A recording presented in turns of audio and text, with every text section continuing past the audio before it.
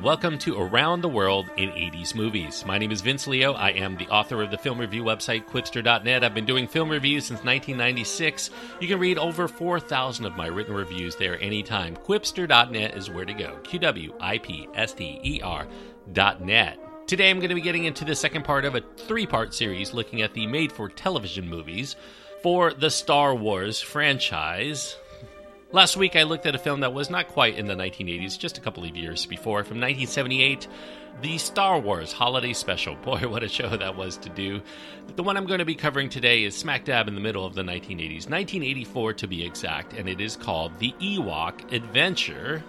It's a G-rated film, I guess? I don't know, but it was made for television here in the United States. In other parts of the world, it had different ratings, but it's not MPAA rated. I would probably rate it by today's standards PG because there are children in perilous situations. However, if it did come out back then, it probably would have gotten a G rating even with that peril. An hour and 36 minutes is the runtime because it had commercials and it filled the 2-hour slot, but you watch it today on home video, it will not have those commercials.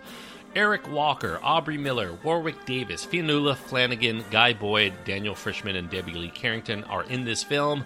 John Cordy is the director, and the screenplay credited to Bob Corral. Now, The Ewok Adventure is a family film. It was set in the Star Wars universe, although it is non-canon today for reasons I'll get into later. It was made for television, and it debuted in the United States on Sunday, November 25th, 1984, just after the Thanksgiving holiday. It was part of then-struggling ABC's attempt to clean up at the November sweeps. ABC, they outbid the two other networks to air the film, and they wanted to turn the Ewoks, these cute bear-like creatures that lived on the moon called Endor, that we saw helping the heroes in 1983's Return of the Jedi, they wanted to create them into a weekly series. But Star Wars creator George Lucas had a lot of projects that he had to juggle at that time, and so he was not able to keep an eye on this as an ongoing saga. He felt that he had already gotten burnt when he took his eye off the ball for the Star Wars Holiday Special in 1978, and he wanted to do all Star Wars offshoots under his own production house with complete creative control. He didn't have time for a TV series, but he was able, if they wanted to do it, to create a one-off, a half-hour special, or maybe even a 1-hour special for television. But ABC didn't want to spend millions of dollars on just a half-hour or 1-hour show, so they ended up negotiating with Lucas, and eventually they decided they were going to make this into a made-for-TV movie that could be released into theaters in overseas markets just as children were beginning their holiday in mid-December. So when it was pitched as a 1-hour special, Lucas wanted it to be called either the Ewok Thanksgiving Special or the Ewok Christmas Special or the Ewok Holiday Special, even though the story itself had nothing to do with either Thanksgiving or Christmas or even a holiday to begin with. After negotiating with ABC to try to flesh out his story idea into a movie length, the Ewok Movie was going to be the title. But earlier in 1984, Random House, the publishing company, put out a series of Ewok children's books under the Return of the Jedi banner, and they were becoming quite popular with kids. So Lucas, he felt that the title should somehow tie in with those books that the kids were buying at the time. So the titles that he envisioned included The Ewoks of Endor, The Ewok Legend, which was inspired by the book How the Ewoks Saved the Trees, an old Ewok legend, or The Ewok Adventure, which he ended up settling for because it not only connected the movie with that book called 3 Cheers for Nisa, an Ewok Adventure, but it was also slated to be the title of this Atari 2600 game that was developed by Parker Brothers, also called The Ewok Adventure, although that game never made it past the prototype phase because the previous game did not become as big a seller as they hoped. The international theatrical release carried a somewhat different title of Caravan of Courage, an Ewok Adventure. Later on, when it was released on home video, the movie took the title Ewoks, Caravan of Courage, and that was to keep it side by side on store shelves with its eventual sequel, Ewoks, The Battle for Endor. Now, other than featuring Ewoks from Return of the Jedi, the film really does not reference or tie in directly with the cinematic Star Wars series.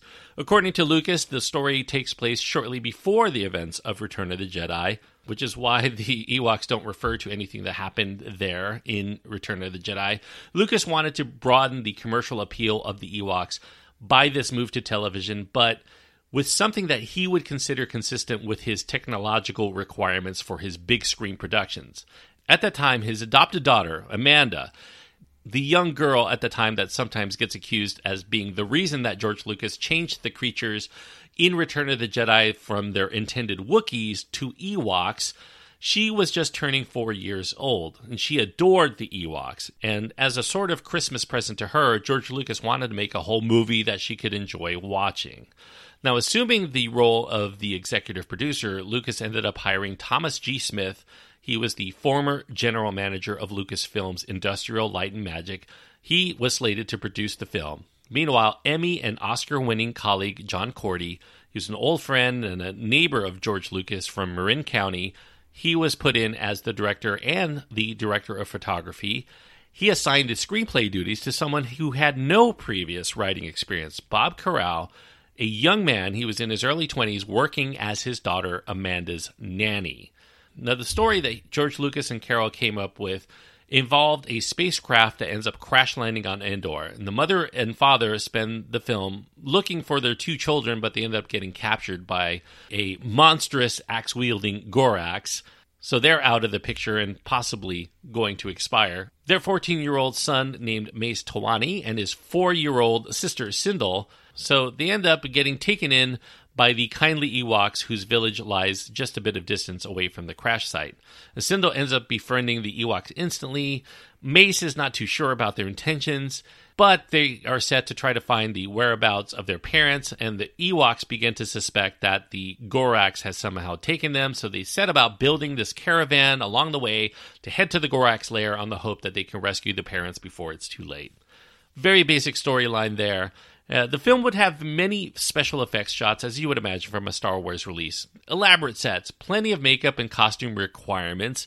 The scope and the cost of the production would exceed most of what would typically pass as made-for-television fare. In fact, it was twice as much as your typical TV movie. Although the Ewok Adventure was a multi-million-dollar production in the end, about $4.5 million, they did end up saving money wherever they could. They utilized a lot of the same costumes and props and sets from Return of the Jedi. Filming was also done in Marin County at a site not far from Lucas's Skywalker Ranch and in the Redwood Forest of California around that vicinity. This 14-year-old English actor was going to be the main Ewok, Warwick Davis. He was about 2 foot 11 inches at that time, and he returns to reprise his role from Return of the Jedi to portray the lead Ewok role of Wicket. Warwick Davis ended up kind of stealing the show for the Ewoks in a memorable scene that he did with Carrie Fisher.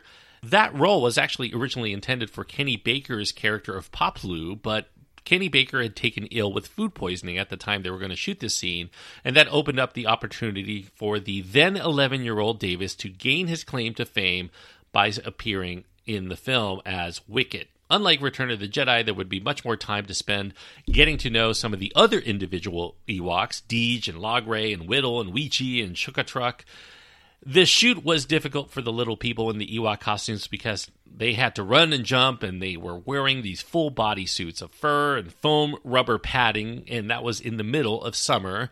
The actors could only see through these small plastic eye covers that were regularly fogging up from their breathing and their perspiration whenever they exerted themselves, and it made it dangerous, and they couldn't see where they were running. Some actors relied on studio lights as kind of a guide on where to go, but they couldn't really see what was directly in front of them. The actors were told to take off their headpieces after each take to try to get a breather, and some of the production assistants ended up shooting cold air into their suits during those periods to try to keep them from overheating. The acting here in the film is stiff. It's amateurish at times. The kids are cast much more for their looks than they are for their acting ability. ABC, when they were casting this film, had wanted known child celebrities for the parts, but George Lucas wanted fresh faces that would not be recognized by TV audiences readily.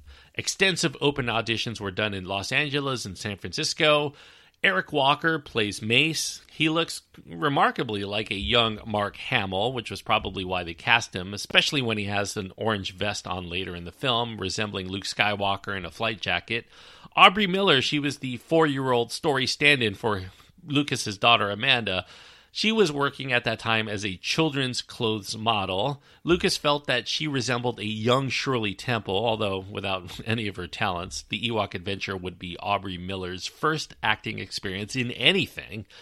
Unfortunately, it does show Miller really couldn't read yet, and she wasn't skilled enough to memorize her lines for very long, so she had to get her lines fed to her right before each take, and she spoke, parroting them back with the same inflections. For the parents, they looked at other actors, including Robert Englund, yes, Freddy Krueger himself, and Kitty Wynn, but they ended up going with these esteemed stage actors like Emmy-winning actor Fiona Flanagan and Guy Boyd inhabiting the roles. The son of famed composer Elmer Bernstein, Peter Bernstein, provides the lush score. He utilized a full 80-piece orchestra to try to bring that score to life. These compositions ended up proving pretty necessary to express the tone and the emotions and the gist of the story because there were communication barriers between the Ewoks and the human characters, so the emotions really played out by the music. And because of that lack of communication, George Lucas also employed narration so that kids watching this wouldn't get confused or lost as to what's going on with the Ewoks. Burl Ives was selected as the narrator because Amanda was familiar with this voice as Sam the Snowman, the narrator for the TV special Rudolph the Red-Nosed Reindeer.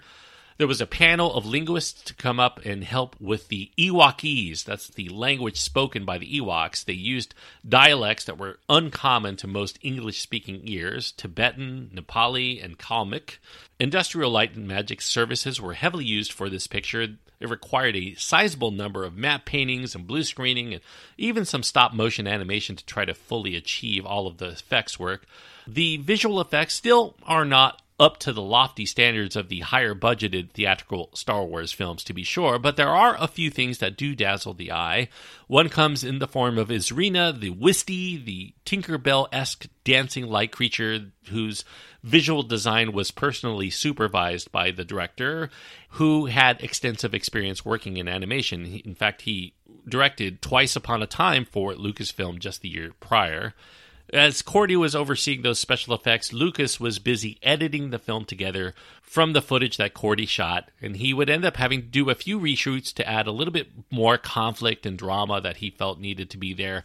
And he also had to appease network censors who were worried about seeing the children experiencing a little too much peril for a television all-ages release. The Ewok Adventure, when it was finally released, it ended up being a success in terms of ratings. It earned a 24.9 share, which meant approximately 65 million viewers tuned in.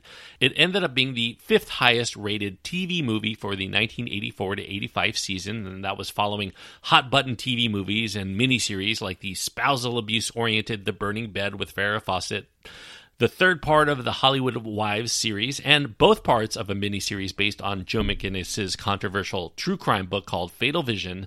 The film would also be nominated for an Emmy Award for Outstanding Children's Program, and it would receive an Emmy, a jury-awarded one, for Outstanding Special Effects. Today, the Ewok Adventure is not thought of very highly. It's of interest primarily to Star Wars completists, especially now that it's been deemed to be a non-canon story after its release. Very few fans outside of this bother with it because it doesn't really connect with the Skywalker saga or any of the other theatrical films. If you've seen The Mandalorian recently, there are some tie-ins, which I will discuss more in detail for the next episode that I'll do of this show. With the exception of the crashed spaceship, though, this made-for-TV Ewok film feels a little bit more rooted in the realm of fantasy, a fairy tale genre, kind of Tolkien-esque in that way. It has the equivalent of ogres and fairies and giant spiders and mystical rocks with magical powers, and it's very much different from a lot of the sci-fi vibe that you got from the other Star Wars films. The Ewoks are cute. They're not particularly engaging to watch in a long-form movie, but the human characters are as thin as cardboard, so at least the Ewoks are a little bit playful and comical in that way. The plot is very basic. It's not filled with any notable surprises.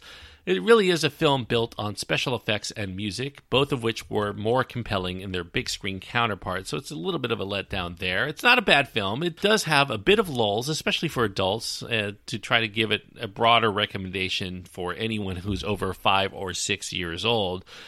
George Lucas did continue to try to use television to market his Star Wars wares. Just a few months after the success of the Ewok adventure, he put out an Ewoks cartoon, as well as another cartoon called Droids, The Adventures of R2-D2 and C-3PO. It was kind of packaged together, the Ewoks and Droids together, on Saturday morning cartoons on ABC. ABC did ask George Lucas to allow them to make a TV series, again, following the film's success, but he felt that a series of films worked better with his current schedule.